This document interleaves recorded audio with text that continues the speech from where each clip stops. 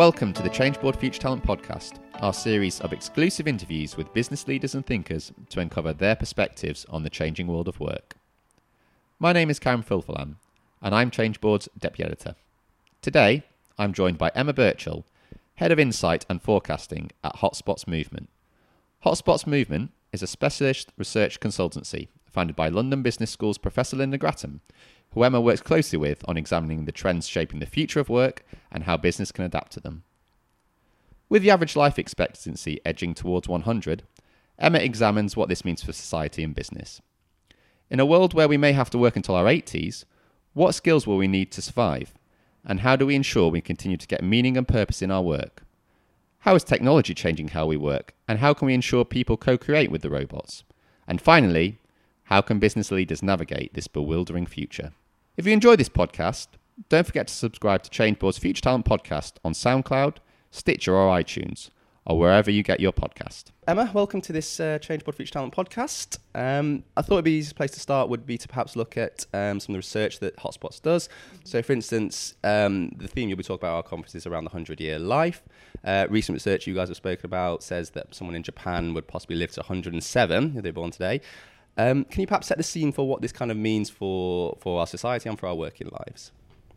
Absolutely. So I think to start, we always look at those statistics around babies born today in Japan will live to around half of them will live to 107, which is quite startling as a concept to live to that age. But first of all, it's not just about young people born today. We're all expecting to far outlive our previous generations and the role models we maybe had about how we were going to live our lives. So I certainly, growing up, looked at my dad and my mum and thought, okay, well, that's what I can expect my life to look like. And I think the biggest initial takeaway is that doesn't work anymore. Our former role models of what our lives will look like and how we should sequence them, how we should provide for different stages of our life no longer looks feasible when we start thinking about how long we will live. And could you expand on that a little bit? So when you say the structures of our life, how we traditionally kind of lived our lives and how is it changing with this advent of the 100-year life? So if we look at my grandfather, for example, born in the mid-20s. So he was educated till around 19, 20 years of age. He then worked for around 30 years as a teacher, and then he predictably retired in his late 50s, early 60s. And he did so in lockstep with all the other people in his generation. So broadly, him and his friends went from being educated, transitioning into work, and then finally into retirement. That worked because the life expectancy was around 75, 80 for him if he was lucky. So he had maybe 15 years or so to provide for in retirement. So the systems we have in place, not only in organisations, but in terms of our government systems, our social security, really were designed for a time when we had relatively short retirement periods at the end of our lives. What we see now, if I look at my father, for example, so he retired at 62, but he's expected to live into his 90s. So that means that of this generation, there's roughly almost a 1-to-1 ratio of working time to retired time. Now, we think about that financially, just as a starting point. How on earth do you make that work?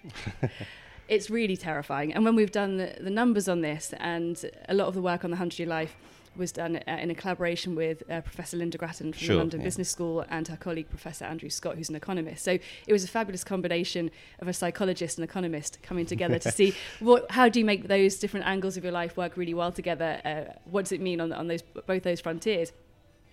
What we see is that the saving rates that you'd need to have from the day you start working to the day you retire are something like 20%. Wow. If you wanted to have a 1-to-1 ratio of working life to retired life. Now, we know that probably isn't going to happen. I certainly haven't saved 20% of my income from the day I started working.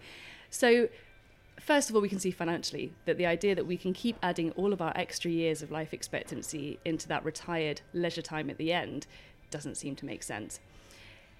From a health and a social point of view, do we want to spend 35 years in retirement? Well, certainly, going back to my father, for example, he is the worst retired person I think I've ever met. So he retired and now has 2 jobs instead. So now he is a night manager at a jazz club, always his dream beyond the accountancy profession that he went into, and volunteers at a theatre in London. So the idea of spending 35 years or so in leisure time on the golf course, isn't that inspiring? we need to find other ways to be active, to be productive, to maintain social networks that are so important for our health. And I think, just to do a bit of myth busting as well, we tend to have this idea that leisure time is uniquely and absolutely good for our health. And of course, having leisure time is, but it's the social connections that work brings with it. The health implications of being retired for a very long period of time aren't necessarily positive. It's important to maintain social engagements. There's also a social need and a personal need to add value, to have purpose for that extended period of our life. And do you think people themselves are the ones making this change, or as you said, like your dad who's retired now and has gone into other jobs himself, or is this at an organisational level that people start to make changes that way? So what we see in terms of how quickly innovation happens within these spheres is that individuals start experimenting first. Organisations, so companies that employ us, then catch up when they start to see enough people acting outside of what they had predicted would be that behaviour. So when they see enough people getting to 65 and not wanting to retire yet, wanting to extend their career within the organisation perhaps, but not necessarily continuing to climb the ladder, maybe in a different vein, when they see a critical mass of those people changing their behaviour, changing their decisions, then they start to react. We tend to see governments acting perhaps a bit later because they need a slightly larger scale. And no government would be very popular for sharing the news about having to work till 75, 80 in terms of re-election. So certainly I think individuals experiment first. We then see corporations and organisations catching up, and then governments come a bit further down the line. That is a startling fact, that people are going to be working to 80. And as you said, no one's talking about it. Are there any other kind of insights from the research that are kind of like that we should be aware of and that we should be looking to change how we work?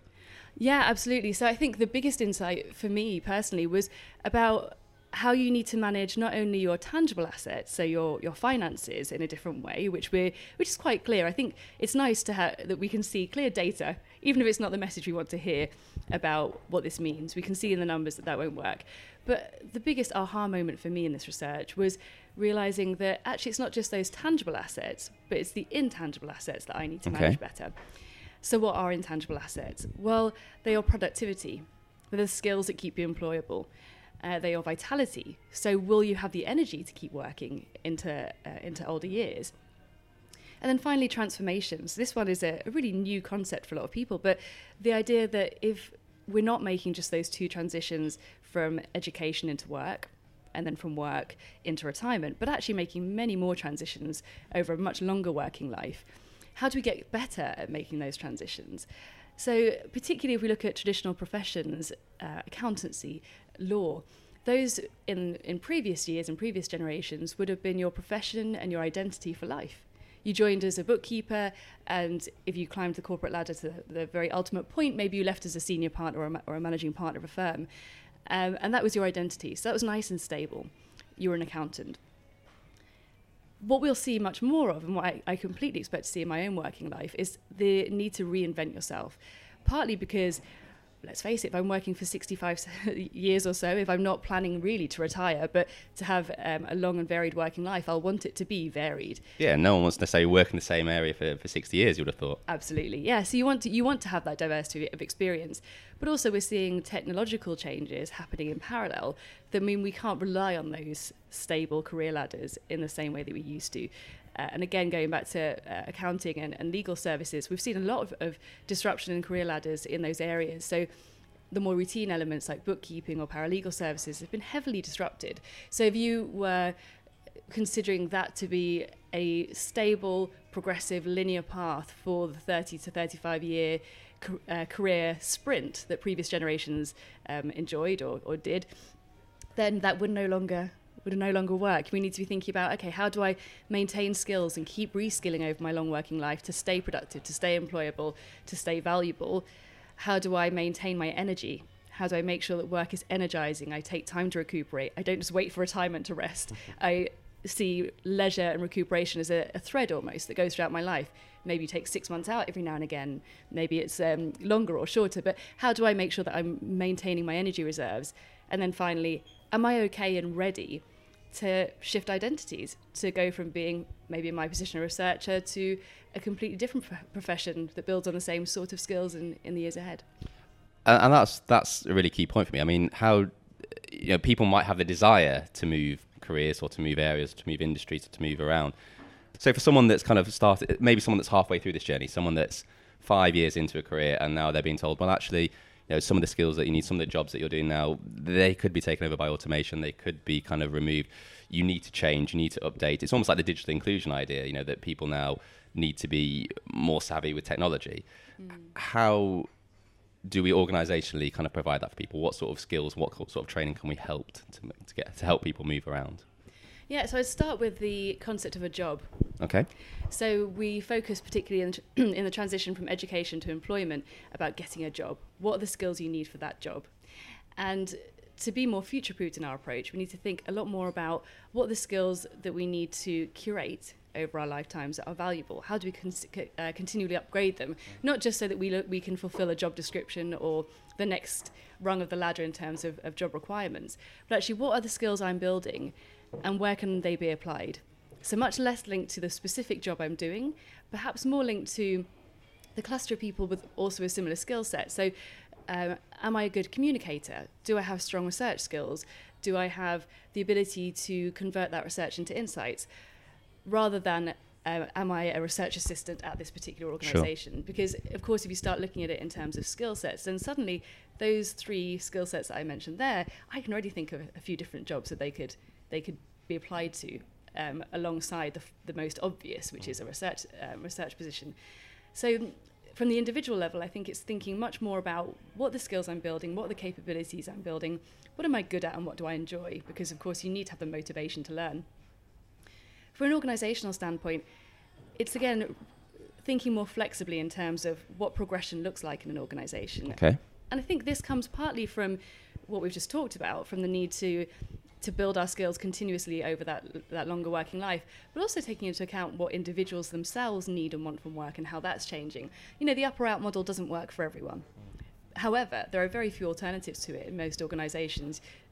Staying at the same level for a long time, status-wise, isn't perceived necessarily as a positive thing. It may not even be an option. If you stay at level for a certain period of time in some organisations, you start to become managed out. How do we, as organisations, create more horizontal moves across different levels? How do we enable people to be skilled in completely different parts of the business so that they build those different skill sets? And how do we clearly signal that is a route to success, a route to progression in just a different path? So I think there are a couple of areas there. And actually Japanese companies have a particularly interesting approach to this because of the lifetime employment scenario that still operates in a lot of organisations in Japan. So the idea of, if automation means that we don't need your job anymore, you won't work here anymore, that's not as much of an option for a lot of traditional Japanese companies. Okay. So they've had to be much more creative in terms of thinking about those lateral moves and how they is there anything particular they've done that you can kind of share, or that's different to how we do things here? I think just an openness to moving in different directions throughout the organisation, and again with the conglomerate model, so they might have a slight advantage there, that it's possible to move into different sections of the organisation rather than to be very singularly aligned with my company is a technology company, for example, therefore I will go from programmer to senior programmer and so on. But actually think, my company has got a technology arm and perhaps a retail arm and various other elements that bring in that flexibility as a concept quite early on. And so it's almost like we, as you said, we kind of need to focus more on the human skills side of things rather than technical side. How do people measure that, though? Because there's no kind of employability skills framework. There's no kind of way of actually measuring how well people do. I mean, there's, how do people show their leadership skills? Young people particularly often find it hard to kind of show those kind of areas. Yeah, fantastic question. And that's something that we've really focused on at Hotspots Movement in the last few years, is to try and bring the rigour that we apply to our finances, perhaps, to how we think about those intangible assets of productivity, vitality and transformation. So it's always really clear to me whether I'm drawing down on my bank account or building it up. It's very blindingly and painfully obvious. But is it as obvious when we're doing the same with our intangible assets? So we've been experimenting with some different frameworks and surveys that help people understand the choices they're making and the consequences. And our premise isn't that at every point in your life you need to be building your productivity and vitality and transformation. that sounds like a big ask. How can you be accelerating in your career, which is what you might need in terms of building your productivity, and at the same time having all this leisure time to recuperate, and at the same time building these networks for your transformation. So it's not that we have to be doing all those things at the same time, but being much more conscious about the decisions we're making. So it's really easy, particularly in a corporate world, to get caught up in the pace of life, to get caught up in the predetermined ideas of success being a continual upward progression. But taking stock of how, for example, have I used my time over the last 6 months on average? If I look back, we can all look back at our diaries, our outlooks, and think, okay, God, if I'm being honest with myself, I haven't seen a lot of my friends for a while, as an example. What does that mean for what my life will look like in 5 or 10 years' time? When I have to make a transition out of this role or into a different part of my life, who will be supporting me if I've actually let go of some of those friendships? So perhaps, okay, if you've had a particularly intensive work period, are you then planning for a time when you're going to dial that down and dial up the recuperation, dial up the time to spend with family and friends? The same with learning, actually. So we ask people very simple questions about how much time do you spend learning new material, and how much of that material is outside of your core competency. Okay. So continuing to learn more and more about your current role is very useful, but if you do find elements of that role become automated, then you're pretty much stuck in one area. Having that curiosity about how much am I experimenting with different fields? Do I know people in other industries and other fields, or has my network become really quite isolated, which I think really happens to a lot of us over our careers. We start out at university and we've got friends in 15 other courses, and we've got psychologist friends and geographers and all sorts, and then 10 years into our career we find out that all of our friends are pretty much versions of us, which is very comforting, but and makes for some nice conversations, and they're very important because they are very key to our success. However, we need to have other people in our lives that are enabling us to get insight into other industries, that role model what our possible future selves could look like that might be different. Okay. And I just want to move on slightly to perhaps some more, for our audience, perhaps the HR leader sort of area. You said that changes now in business mean that people can no longer really generalize about their workforce. It's more about the individual on a one-to-one kind of level and helping those develop. We've also talked about like the changing need and skills, the need to reskill to adapt. And, the change of demographics, how we're going to work. I mean, for a HR leader or for a HR director, that's a lot to take in. Where do they start? Where should someone start some of these things? Yeah, it does sound overwhelming, doesn't it, at times? So for an HR leader, I think the first point is that none of this means that we are asking leaders in HR or leaders throughout the business to understand exactly the intricacies of someone's life. Okay. It's impossible to understand on an individual basis exactly what people need, what their diversity indicators are, for example, which is another piece of research we do about, neurodiversity, how people's thinking styles are different, their family types. There are all sorts of different areas where we all bring difference to work.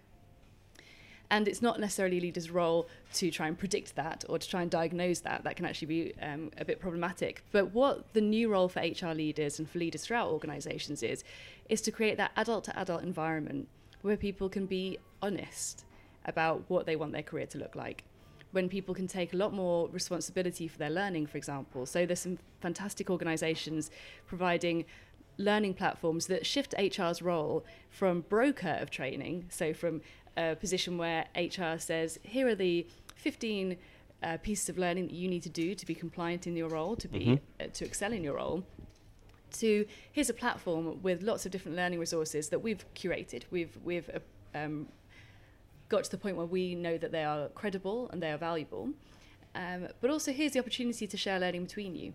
So we are going to enable learning rather than deliver all the learning to you. Okay. And that means that individuals then have more responsibility for, okay, well, I'm going to try out this different course, or perhaps I get a prompt to say people who have done well in my particular profession have done this course, and maybe I'm therefore more inclined to do it.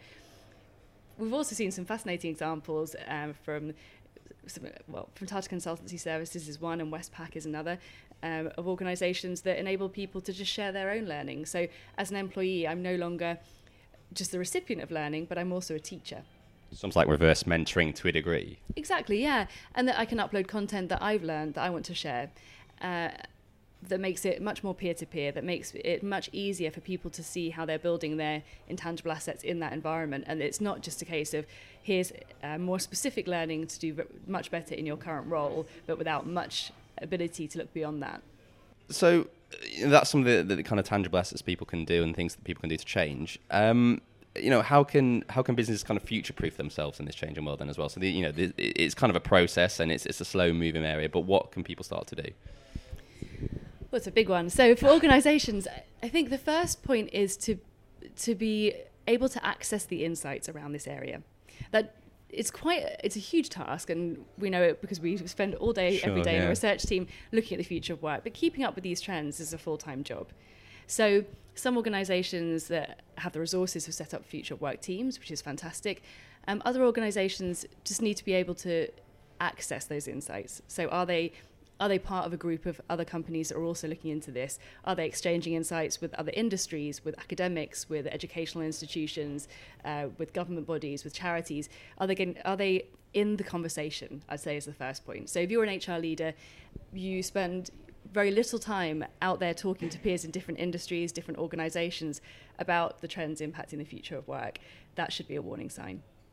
Okay. So I think the Change Board conferences are, obviously a fantastic step towards that. That learning from other peers, getting that information in the first place, and then really seeing it as crafting their own future of work. This isn't deterministic. These are trends that we're mapping, and demography is quite a helpful one because you can broadly predict that if you have a cohort of people who are of this number of people who are 30 now, you'll probably have them 30 years later at 60.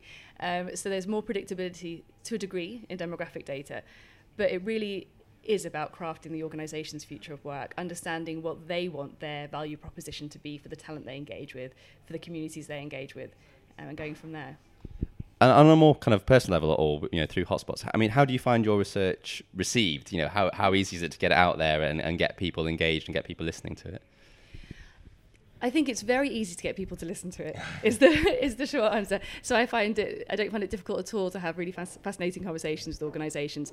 I think the challenge is turning those insights into what do organisations actually do.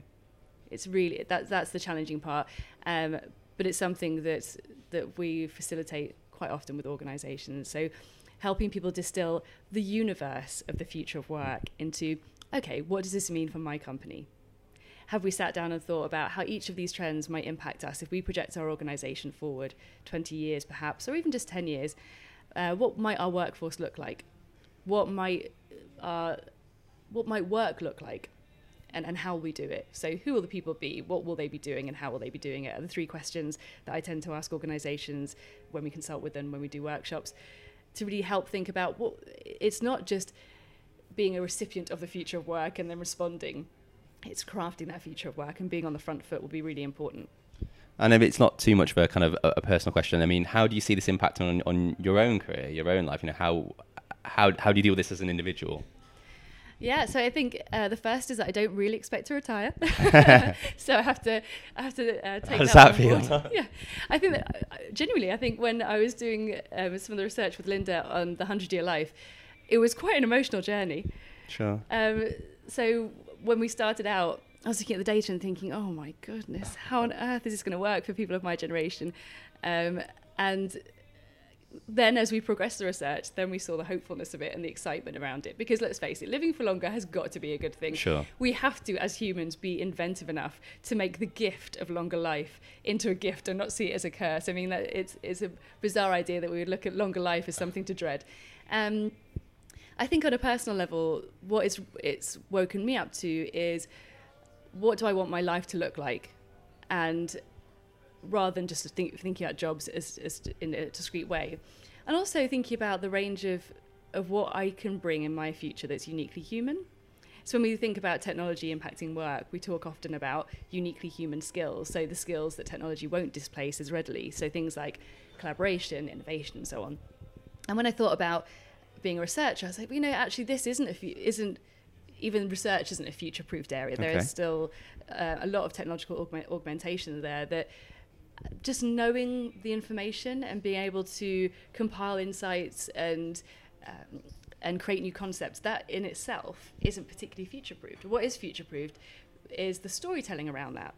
how you engage individuals in that story, how you engage organisations to sit up and take notice of it and feel empowered to do something differently. So one example is that I developed a hobby of improvisational theatre. Okay. To get better at storytelling. So that, okay, well, if that's going to be a uniquely human skill, I've got to get, my job is to build up a parallel skill set in how I communicate these insights, not just how I find them, which lots of people can do, and actually we'll see computer augmentation doing increasingly. How do I get better at telling those stories and making them meaningful? So I spend at least 3-4 hours a week doing improvisational theatre classes and performing improv theatre, which is, for those of you who haven't had the joy, is going onto a stage without a script with between one other person and 5 other people and creating a story completely in the moment. So it means thinking very quickly on your feet. It means trusting your instincts. It means listening really well, because if you don't listen very well to your scene partner, you'll find yourself stuck. So it tests out all those very uniquely human skills that are crucial in, I think, future-proofing my own career. Emma, thank you very much for joining us. Thank you. You can hear more from Emma on the future work trends and the impact of the 100-year life when she speaks at our Future Talent Conference on the 22nd of March at the Royal Geographical Society in London. Our other speakers include Sir Lenny Henry on his experiences of diversity in the media, Matthew Taylor on the impact of his review into modern working practices, and Alistair Campbell on mental health and well-being in work. Join 750 business leaders to discuss the future of work by booking now at www.ftconference.changeboard.com. For more stories like this, follow us on Twitter with the handle @changeboard or visit www.changeboard.com.